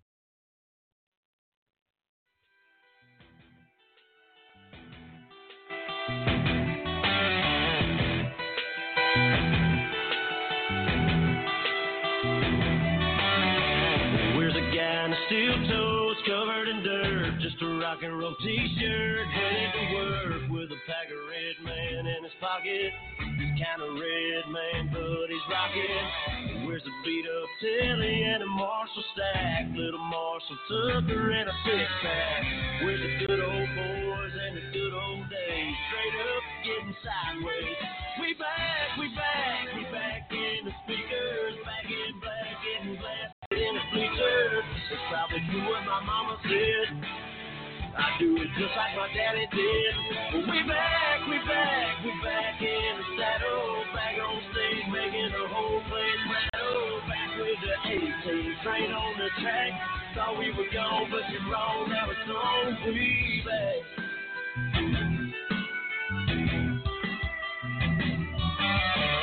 Where's a chick wearing blue jeans, a little too tight? Got a grip on koozie, if it's what she likes. Getting picked up in a pickup and kicking it, we got back up. We back. All right, everybody, we're back here on Southern Sports Central. I'm Rich Chubb alongside Will Porter. I want to thank Joe Hughes II. Got to get that last number in there. Of course, big-time contributor to Southern Sports Central for many years as he covered the Grand Strand for the Sun News. I was outside of Charlotte in that weird corridor, if you will, the hybrid area of the Carolinas, because he can go on both sides of the state line there and cover it all for high school, college, and, of course, the NFL. Now we head to right down the street here in Charleston, South Carolina, where we go over to the voice of the College of Charleston Cougars men's basketball team, but he is a big-time voice of the Clemson Tigers here in the Low Country and has his own show on Saturdays and does a phenomenal job loving on this community. And without this guy, I tell you what, it's guys like him that motivate me to never give up and keep pushing through these doors and walls. So, Everett German, good afternoon, sir. I wish we were talking a little bit different about last night, but I look forward to hearing your conversation on that game that took place last night between the Clemson Tigers and the LSU Tigers, buddy. Yeah, first of all, good evening, Richie. Always a pleasure to join you on the show. And, as a Clemson fan, not necessarily, I guess, a little disappointed, obviously, in the outcome from last night. But, at the end of the day, you can kind of hang your head high knowing that at the end of the day, LSU is just a better team. Better quarterback, got better quarterback play. I think one of the huge issues for Clemson last night was not being able to get off of the field on third down. And give credit to LSU. They extended some plays. They made some plays. It's almost like they kind of rushed Trevor. Trevor wasn't in his normal Trevor mode. Some passes sailed on him. And just one of those nights where you kind of figured that Clemson probably would have to score at minimum 35 points to even have a chance, and that would not have been enough last night. So still a great season, 14-1, won the conference again, obviously won the state championship, and they'll lose a few of those players from last night. You have to expect someone like a Travis Etienne and probably T. Higgins to probably leave. I know Ankrum and Simpson. So one more on that offensive line as well, but needless to say, a lot of guys on the bench got some quality playing minutes this year. Everybody's heard about the number one recruiting class that Clemson has coming in. So it's safe to say that I totally expect Clemson to be back in the playoffs again next year. No doubt about it. Live right now with Everett German. He is a big voice here in the, of course, the Low Countries. He is the voice of the College of Charleston Cougars men's basketball, as well as has a show on Saturdays where he talks all Clemson Tigers and some college football throughout that show as well. And I would agree with you. You went against a very good team, and you went into their own backyard. That kind of adds a little insult to injury, if you will. And that made it tough. But looking forward, just their ability to pin back that of LSU against the wall, and that's something that you saw. Joe Burrow wasn't used to coming outside within the 10 to the end zone of his own, and he struggled trying to get out, struggled hitting receivers. And then I mentioned earlier, now hour number one, Everett, I'll get your thoughts on the same for she got bit multiple occasions, being out in the wrong way, guy, not make the mistake we've been involved. Yeah, for some reason, Richie, I'm hearing like every other word, like almost like it's a bad connection. But I think you asked about maybe LSU early on. I thought Clemson, similar to what happened against Ohio State in that early period. Ohio State had to settle for field goals. You think about the first 4 possessions for Clemson, outstanding field position, and at the end of the day, they only had 7 points to show for it, and I thought that was huge. And then, they made some missed tackles, and Brady, Joe Burrow, was able to extend some plays. But, that was just huge as well. You got to capitalize. You have a potent team like LSU. You knew it was just a matter of time before they got going, and the secondary of Clemson didn't have necessarily their best game, but at the end of the day, it's a learning experience. Hopefully this will drive the guys to remember that taste of defeat as they walked off of the Superdome floor last night, and I think spring practice starts in, I believe, 6 weeks, so a chance to maybe take a week off and then get right back at it. Wow, he is a voice of the Charleston Cougars. Again, he does a local show here in Charleston for the Clemson Tigers as he gets you ready, rocking and rolling on Saturday mornings. Now, 742 days was the last time Clemson took a loss in that column. They won, 29 in a row. We had 2 national championships. This is the senior class, not this senior class in the world of college football ever. Where do they stand as far as what they were able to hop in the 4 years that they were at Clemson? Again, Richie, I'm trying to piece together your question. I think you said something about the senior class. I believe I heard that in the bits and pieces, and if that was indeed the question, this is a senior class that won 55 games over 4 years, 2 national championships, 3 national championships.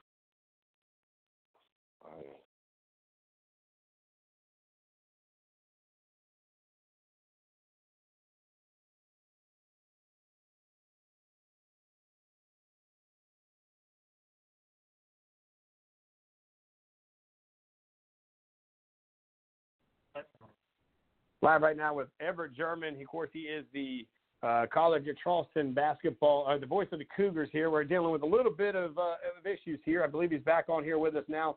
Everett, we appreciate you working through some of this stuff here with us. But nevertheless, just kind of talk a little bit where this Clemson football team, the senior class, where do they stand, not just for the Clemson Tigers, but overall, where do they fit in the greatest class or a top class that has accomplished as much as they were able to do in the 4 years that they were there at Clemson, with picking up as many victories as they did consecutively, as well overall in 2 national championships? All right, well, we might have lost him there. So we're going to do this. We'll take a break. We'll regroup some things here. We'll come back and we'll get you locked back in. You're listening to Southern Sports Central live right here on Blog Talk Radio.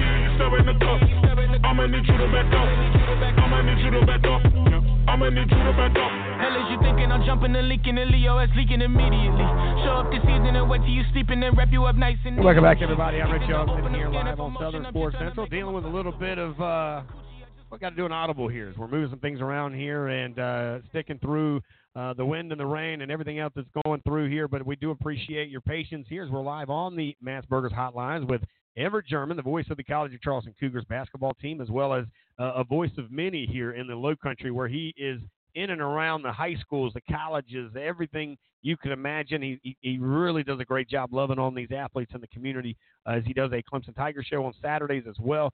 But Everett, thank you most of all for the patience to work through some of these issues we're dealing with here this evening. But I was trying to figure out from you where this class stood as a senior class coming out of Clemson, not just in Clemson history, but where do they stand nationally? We've seen a lot of teams like this have a lot of luck, but have 4 years of the success that they've had at Clemson. Man, this is kind of unheard of. Yeah, I believe when you think about it, last night would have been their 56th win, which would have set the all-time record. With 55, they're now tied with last year's senior class at Clemson, as well as I want to say the 2017 Alabama class. Of course, because of the football playoff system the way it is now, there's 2 additional games, plus you have your conference championship game. So back in the 80s and the 90s, back in the dominance of the Nebraskas and the Floridas and the Florida States, those teams only played 12 or 13 games, and so they didn't really have an opportunity to win as many games as these kids do these days. But this Clemson class, just a special bunch. I mean, to win 2 national championships in 4 years, all of the accolades and the dominance of the ACC. I believe they only lost 1 ACC game during their time. And it's just a special run and just something that we probably won't appreciate it until, further along the lines when you look back and you look at the dominance of Clemson during this time. Just think, man, that was a special senior class. And you really think about it, Richie, there's not a lot of seniors on this team. I think Clemson had 80 of the 120 guys on the rosters were either freshmen or sophomores. So it's not a lot of seniors, but there are some guys like a John Simpson, from Fort Dorchester that played as a true freshman, was there for 4 years, and unfortunately will end his career, on a bad note. But, yeah, this one will go down for sure as one of the all-time great senior classes in college football history. Live right now with Everett German, the voice of the College of Charleston men's basketball team, also a voice for the Clemson Tigers here in the Low Countries. He does a show on Saturdays over there at Kirkman Broadcast, and I believe goes from ESPN. Sometimes I believe he's heard on Fox as well, but nevertheless, he's in and around the high schools, the colleges here, and a great ambassador of many here that we appreciate anytime he gets around the Low Country. And, of course, I get a chance to catch up with you over at Somerville doing some things as well. I know on Friday nights you're also a voice and a face as they do Friday Night Lights over there with you and a couple of the guys from Channel 4 over there, if I'm not mistaken. Dean Stevens and you sometimes jump in there and knock it out as well. But I do appreciate what you do, the time you take away from your family for those here, not only in the Low Country, but just overall. These guys don't realize the hours that we put in, even though it's a 3-hour show or a 4-hour show, a lot of preparation and hours away to get it right, I guess I would say. On that note. Now, let me ask you this. Overall, what was kind of the other headlines when it comes not just to LSU, but what did you take away from college football? To me, I thought this was one of the best years we've had overall in college football. They kind of got it right with the 4 minus the Oklahoma side of things. But as a big picture, what would you give the grade of college football in 2019? Definitely, I think an A. There was just so much controversy going in, and even into that last weekend with who was going to fall out. Utah had their chance, and Alabama had their chance, and just some of the while you had still the big names like Clemson and Alabama and LSU, who really hadn't been up there at the top as of late because they could not get past Alabama. The resurgence of Ohio State still in the mix. Those are the names. It seemed like a lot of offense this year and excitement and, really not too much in terms of issues and things per se off the field. And then you have someone like a Joe Brady who comes out of nowhere to, win the Heisman Trophy, and just a phenomenal year he had with the 60 touchdowns. So, I mean, as always, college football is at an all-time high. we wait forever. I think we're 238 days away from the start of next season. We wait forever for it to get here, and once it gets here, it seems like it goes just like that. So that's one of those sports that you never want to see it end. But, yeah, college football, you just can't beat a Saturday afternoon in Williams-Brice or in Death Valley or at Bryant-Denny Stadium or wherever you are, just the tailgating, the camaraderie, and just watching these student-athletes perform at the highest level. Live right now, of course, Everett German, the voice of the College of Charleston Cougar basketball team, as well as a loud and proud voice here in the Low Country that covers high school, college, and even talks some NFL. And we won't get into your NFL. I get it, man. My parents pull for the same team you pull for on Sundays and Mondays and sometimes on Saturdays, and we will let that cat stay in the bag. But when it comes to NFL comparison to college, I think, again, NFL getting it right as well. A lot of excitement. Seems like it never ended for a lot of teams, as you even see the Final Four that are in it now here coming up in the NFC and AFC championship games here this weekend. What's your thoughts of the NFL, overall? And I do want to get your opinion on the hire of the Washington Redskins, as they brought in a man who may or may not be the right guy. But your thoughts on what they're doing over there in Washington? Yeah, well, obviously, Riverboat Ron Rivera, a proven guy. I think he kind of got a bad rap in Carolina. When you lose your quarterback, it's just kind of hard to recover. And he always seemed to have the respect of the players and just one of the good guys in the NFL. So when you're in the situation of the Washington Redskins, really any hire is a good hire. You really have a lot of room to improve. You have a quarterback that you're still maybe 50-50 on in terms of Dwayne Haskins. So I think when you think about, one of the guys that we saw last night, Trevor Lawrence, him being able to come out after next season, if you're the Redskins, you say, all right, this is Dwayne's year. And we'll figure out whether he is our guy. If he isn't, then we need to, make every effort to try and get in a position to, get Trevor, because I believe that Trevor has that potential to be a franchise quarterback. So with so many guys coming out this year, you got to think that, next year there shouldn't be as many teams in the market for a quarterback, and if the Redskins need to make a change, they might have that opportunity. And then from the NFL, it is what it is. I think the one thing that seems to everybody talks about is just the replay and the officials and getting it wrong and things that you and I and other football fans who have never taken the NFL officiating test, you can just see things and like, how is that not an infraction, or how did he throw a whistle on that? And just some of the rules that they're trying to, which I understand, keep the league safe, but it just seems like there's really no constant flow in an NFL game, and it's just kind of choppy, and the officials, and they kind of interject themselves sometimes, I think, just a little too much, and sometimes you just have to let the players play it out, let them decide, let them figure it out, and then go from there. Live right now with Everett German, of course, the voice of many, does cover, of course, the College of Charleston and the Cougars, as he is the voice of the Cougars on the basketball court. Now, let's transition a little bit of basketball. Now, the Clemson Tigers, oh, by the way, did snap that 59-game losing streak against North Carolina. It's like I told people, I could care less if North Carolina has a good team or a bad team. We'll take a win when you take a win, if you're a Clemson Tiger fan, of course. But talk a little basketball with us, and I do want you to get into some Cougar conversation as well. But state of mind, getting into conference play now for, of course, Clemson, the ACC. Any surprises come out of that conference as well as overall nationally? And then, again, like I said, talk a little bit about the Cougars and what's going on over there at the college. So, nationally, of course, the story in terms of the ACC is North Carolina and the fact that they're struggling and that they've lost either 4 or 5 games in a row. Cole Anthony is expected to return, but it's been a tough struggle for Roy Williams and the Tar Heels. And, people always say, they have people hurt. Well, it's North Carolina, so I'm sure they have 4 and 5 stars, coming off the bench as well. But that was a huge win for Clemson, snapping that 59-game losing streak in Chapel Hill. And maybe Clemson has turned the corner, Richie, because right now I'm looking at my television at my house, and with 5 minutes left to play in the first half, Clemson leads over third-ranked Duke 33-28. So Clemson kind of carrying that momentum on from the big win on Saturday and trying to pull off an upset of the third-ranked team see what happens there. And, of course, with my College of Charleston Cougars, suffered their first conference loss on Saturday to William and Mary. In Williamsburg, they're at Kaplan Arena, a place that, well, in 7 tries, Charleston has never won. That's the only venue in the conference that Charleston is winless.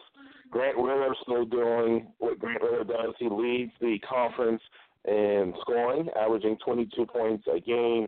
Brevin Galloway, who's the older but smaller brother of Braden Galloway, the tight end for Clemson, who had a big catch or two last night in that game. He's a sharpshooter. He's averaging 12 points a game for the Cougars. And a big game coming up on Thursday night here at Charleston at TD Arena as Northeastern, who we've had many battles with. 2 years ago, we came back from a 17-point deficit to win the CAA championship and go to the big dance against Northeastern. And then last year, Northeastern eliminated Charleston in the semifinals, beating us by 3 points. So they've lost 2 games in a row. Both of their games have been 2-point losses. So, you know, they're going to come in hungry, looking to snap that losing streak. And when you look at the CAA as a whole, there's really 4 teams that are like at A level, 4 teams that are at B level, and then you have 2 teams who just really don't have a chance. But those 4 teams in the top, it's Charleston, William and Mary, Northeastern, and Hofstra. So we play Northeastern Thursday at 7 o'clock at TD Arena, and then on Saturday we play Hofstra at TD Arena at 4 o'clock. Right now, the voice of the College of Charleston Cougars basketball team, that is, of course, Everett German. Everett, I still got to get down there, man, and hang out with you and watch some 5-star basketball, man. You can't beat the atmosphere, and that arena is without a doubt, is one that you got to put on your bucket list and get in there. I've seen only a few, but hoping to get in here with you in the next week or so to do that down there on the court side. But I do want to say this. On behalf of myself to you, I've known you a long time, and you've always been a guy that's always kind of answered my questions on what I'm doing here in Southern Sports Central. You've kind of been a mentor to me as well. And, of course, you and I lost a good friend of ours in Ted Burns a few weeks back. I did a nice segment or 2 or 3 on there with him here. He kind of took me under his wing. He and I got to call the games in Somerville. He took off and went back to the college side and did some color analysts with the Citadel. And, of course, he would take my calls back and forth and set me up and get me ready to rock and roll. And just was a guy that loved everybody and kind of was like a small-town guy that did a little bit of everything over there at Kirkman Broadcasting. Of course, we also lost Coach Taft. We lost Coach McKissick. Very tough for guys like you and me that knew a lot of these incredible men here in our community that meant so much. I just want to give you a chance to say anything that, of course, I know that you and I have talked about off the air. Yeah, Ted, obviously just a great person, a great friend. He actually did the day before he passed away, he was the producer for my basketball game. I was out in California during the Wooden Legacy tournament, and we had just beaten Providence on that Friday. And I remember telling Ted that I would, text him on Sunday because we were still undecided about the start time for the game on Sunday because of television. And so I said, I'll talk to you on Sunday. Everything will be good on Monday, and everything will be good to go. And, of course, so Sunday, I should say, I think I said Monday. On Sunday, I texted Ted and didn't get a response, which that was not like him because usually he would confirm and say, yep, sounds good. We'll be on the air 30 minutes. And I just didn't think anything of it, that he had, just didn't return the call or text. And so it happened the day before that Saturday, I had rented a car to kind of do some sightseeing in California. Was taking the car back to the rental car place and just walking back to the hotel, which was like 5 minutes away. And that's when I got the call from Bobby Harton, our good friend, saying that Ted had passed away. So it's just one of those things that really, puts everything in perspective. And, you just never know when your time's coming. And you have to live every day to the fullest because, tomorrow's not promised to anyone. And, it just really makes you stop and think and appreciate life and appreciate the people that you have in it. And so, yeah, Ted will definitely be missed. I mean, he was kind of a one-man show over there at Kirkland Broadcasting, and it's just different to go over to the radio station and not see his face or, hear his voice. So Yes, it was just not a good weekend, but let's just hope that he's in a better place and, not suffering anymore. No doubt about it there. And I tell you, and I remember this, and I've said this before, he and I got to call that overtime game against Fort Dorchester in Somerville, remember a couple of years ago on that Friday night. And, of course, they did the old Spivey special, or the Philly special that some would know it as, that really kind of brought the house down. And Ted and I would always have those conversations. And there were many times this past year, call him and get advice from him. And he always started off with this isn't going to come out the way it needs to be, but I mean well by it. And he always had that tone, and he would spend 10 minutes apologizing and then finally tell you what he was going to tell you. But, I miss him a lot. And again, I accidentally butt out him the other day, and I was like, oh, my gosh, that's and I looked out at my phone, and it was kind of ironic because I had just had a thought about him talking about stuff coming up in 2020 for Summerville. But I want you to know that I appreciate you. You and I talk a lot off the air. I see you over in different high schools and areas, but you always take the time to answer your phone for me. You always text me back. And I tell you what, man, we take things like that for granted when there's a lot of people out here that aren't doing things like that. But keep doing what you're doing. I know you're on family time now, so I'm going to let you get out of here. But I hope to see you over at the arena here soon. But I look forward to getting you back in here talking basketball here in the next couple of days. Yeah, sounds good, Richie. And for all your listeners, come on out to TD Arena on Thursday. It's a blackout game against Northeastern. And then on Saturday, it's youth day. So anybody that has a basketball team or youth group or anything of that nature, tickets are just $5 for everybody. All you have to do is purchase the tickets in advance. You have to call Scott Yale, 953-COC, 953-COC, and ask for Scott Yale. And he can give you the, obviously the code for the group ticket. So if you got a youth basketball team, any youth basketball coaches out there listening, boys or girls, you want to come to the game at 4 o'clock on Saturday, that ticket price is just $5. Oh, man, that's awesome. We're going to promote that as well here throughout the day, and we'll be on the air Saturday, so we'll put that out there as well. Hey, man, thanks again. God bless. Take care, and we appreciate you hanging out with us for a few minutes.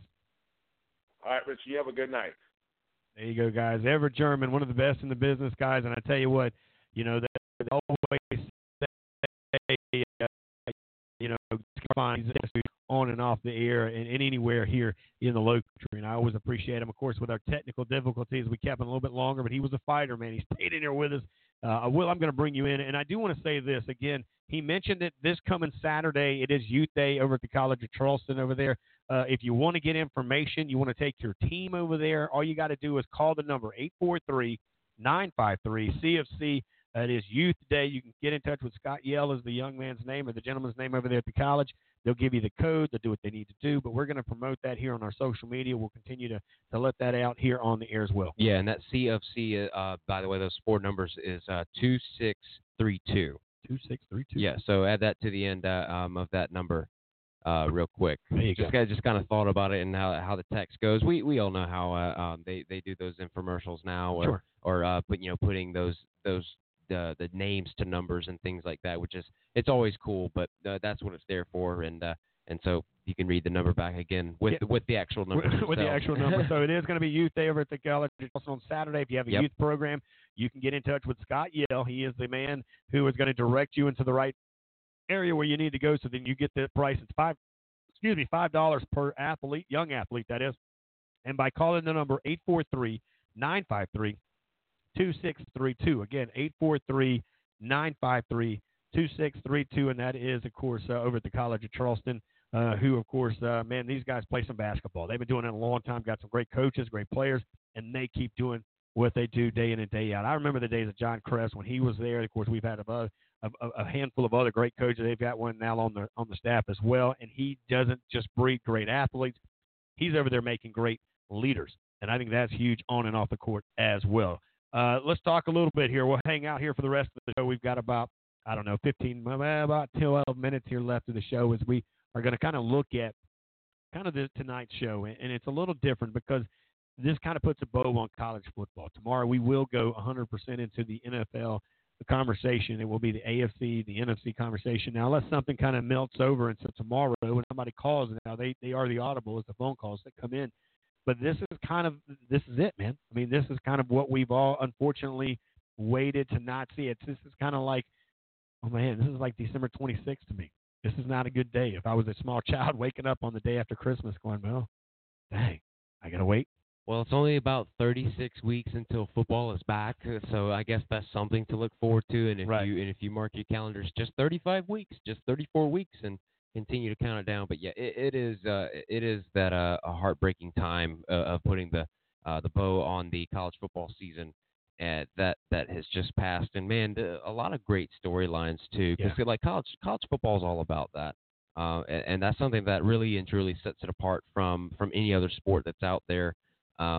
Quite frankly, just these young athletes, they come in as recruits, and then they train hard and they train to get to that big stage. And LSU winning a national championship for the first time in several years, for the first time in this new college football playoff format, which I guess now and from years to come is not necessarily new anymore. Because now it's become the norm, and it's kind of like a bracket challenge for college football teams. And what makes it so difficult is that there are so many good programs that are out there. The arguments can be made, but lucky for the Big 12 champions in Oklahoma, they made it easier on the college football playoff committee, because man, it would have been chaos trying to add is Baylor deserving of the conversation, or is it Oklahoma? And that game is what it came down to, and just how the selection committee and how it all played out. But all in all, this was a great season. I do think, and it was very deserving of the teams that deserved to be there in the end. Not the outcome that some have hoped, but and that's how it is every year. But thankfully that we were able to see and to be able to witness a quarterback in Joe Burrow. Really capturing the hearts of college football fans everywhere, including that of mine. And I'm a Clemson guy, and so I was naturally rooting against him. But it was, how could you not root against him? And if it wasn't rooting for the LSU team, it was rooting for him, because just how special of a story that he has really cultivated. For himself, and the name that he's made for himself, and where he's going to go in the NFL, and that he's going to play at the next level, because a lot of teams want him. A lot of teams would absolutely love to have a talent like Joe Burrow on the field at all times. And unfortunately, there's only one of him, and there's only one pick that's going to choose him. He's the unanimous number one overall pick going to the Cincinnati Bengals. We are presuming. We'll have to see about that in April. Yeah, because we saw a guy named Eli Manning. We thought he was heading somewhere too, but things happen, and we'll see. What year was that? 2004? Something like that. It's been a little minute. I don't want to give you a date because I wouldn't know. But here, you think back to that Baylor-Oklahoma game. Who's to say that Baylor beats Oklahoma, and all of a sudden somehow Florida jumps in there? Because Florida, they only had 2 losses on the season. They were really, really good as well. So I get it. Everybody says, well, they were the Big 12 champion. That doesn't mean anything. I mean, you saw the Big 12 didn't have a good bowl presence there. They didn't do the things they wanted to do. They were blown out in that big game against LSU and Oklahoma.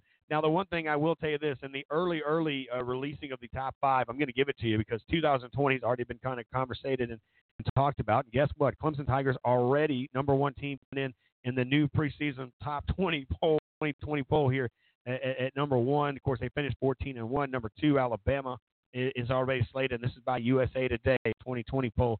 Coming out at 11-2. Ohio State going to start at number 3. Number 4, LSU at 15-0. And Oklahoma, how you put them at number 5, I don't know. I'm going to give you 6. I'm going to give you 5 more. Oregon at number 6. Penn State number 7. 8, Florida. 9, Notre Dame. Why? And 10, Iowa. And Notre Dame always is in there. I'm surprised. I get it. I'm surprised that Florida is where they are 8th in that. Yeah. Yeah. I would figure that they would be at least 6th or something, because it just the or even Georgia. Georgia's sitting outside the top 10. And Georgia's sitting out of the top 10. Man. Yeah, they're number crazy. 11. Yeah. Yeah. No, the thing with the thing with Florida. I'll start on Florida real quick. Mm-hmm. The thing about Florida is the fact that the only 2 losses that they had were against the SEC East and West champions, in the division within the conference. And you're telling them to run it back because they have a lot of talent. They did not graduate a lot of those kids, a lot of those athletes.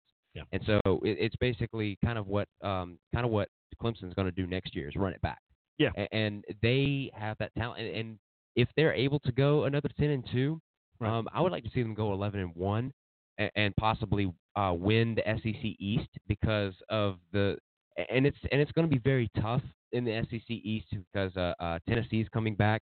They're talking about the strength of South Carolina and the hopes that they have. Georgia's, I want to say they're always going to be there. They're always going to be there, but I feel like they're going to take a step back just because of the talent that's leaving them. They're going to be in the picture. Right. I just can't see them being as high up as they have been in recent years, the past 2 or 3 years, being in a national championship conversation. Right. But Florida, I can definitely see. What about Auburn on the West, though? Auburn, a team that's going to be tough again because Alabama again, they're ranked second or third in that preliminaries. They're going to have their guy I think is Mac Jones, but they have some work to do, and I think deservingly so. Because they're not going to have a guy like Tua. They're going to have his brother. They have a Tua. They have a Tagovailoa. Yeah. It's his brother. Yeah. And then LSU, a stellar season that they had, but that's going to be a lot of changes. That's going to happen. Of course, with Joe Brady leaving to go back to the NFL, which it's kind of disappointing to me. I kind of hate to see that. It's only a one and done type deal with him. But that was his deal. That was where he wanted to be. Yeah. And that was his offense and the way that he was able to change it. And they're leaving some. There are some coaches there at LSU, especially Coach O, and being able to continue the dynasty. He said it himself that this is the beginning of a dynasty for LSU.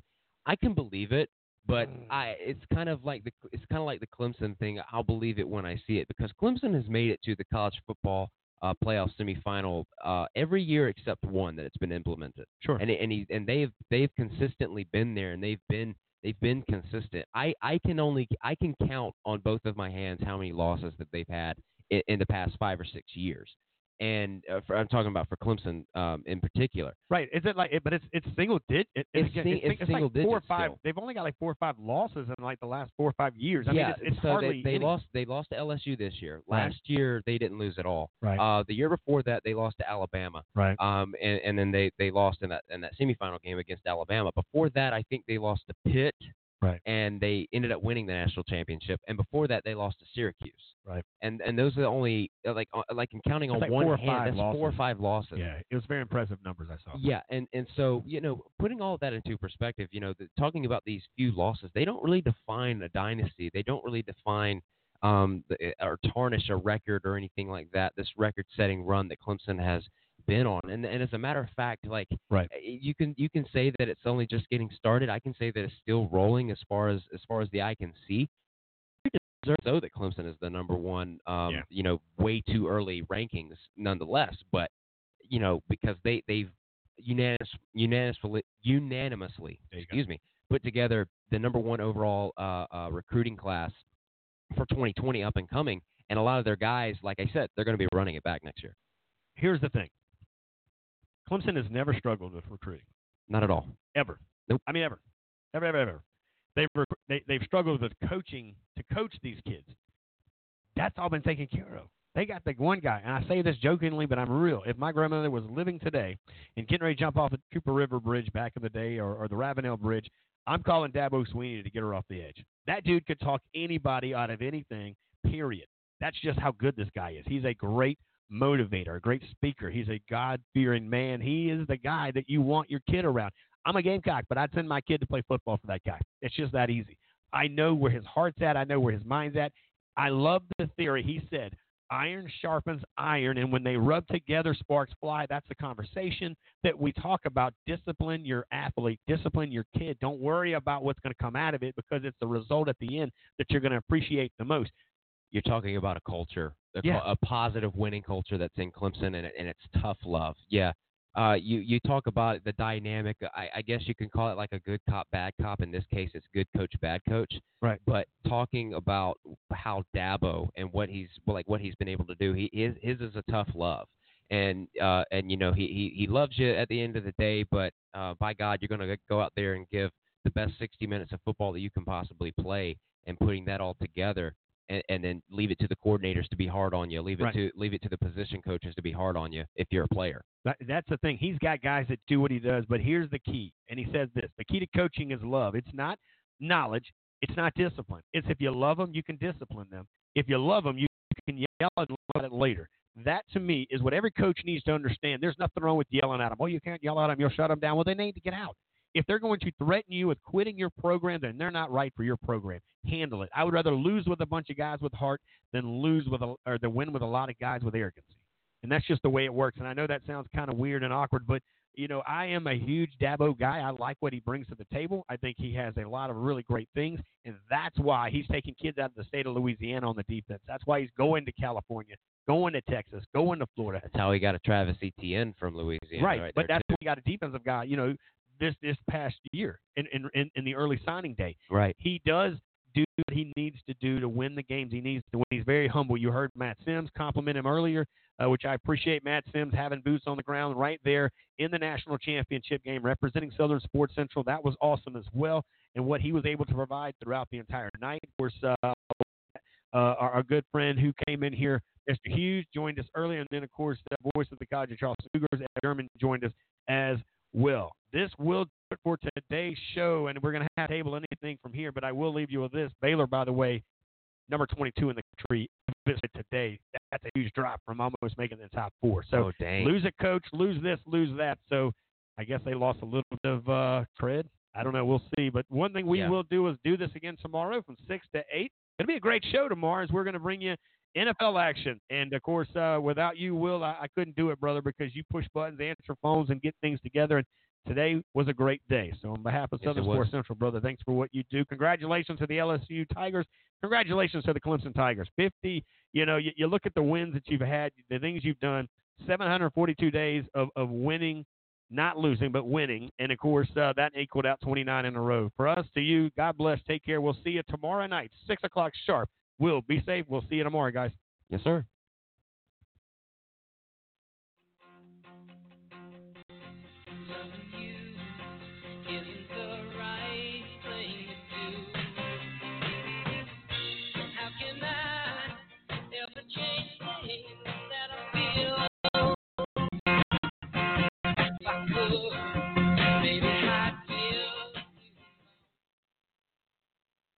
With Lucky Land Slots, you can get lucky just about anywhere. Dearly beloved, we are gathered here today to... Has anyone seen the bride and groom? Sorry, we're here. We were getting lucky in the limo and we lost track of time. No, Lucky Land Casino, with cash prizes that add up quicker than a guest registry. In that case, I pronounce you lucky. Play for free at LuckyLandSlots.com. Daily bonuses are waiting. No purchase necessary. Void where prohibited by law. 18+. Terms and conditions apply. See website for details.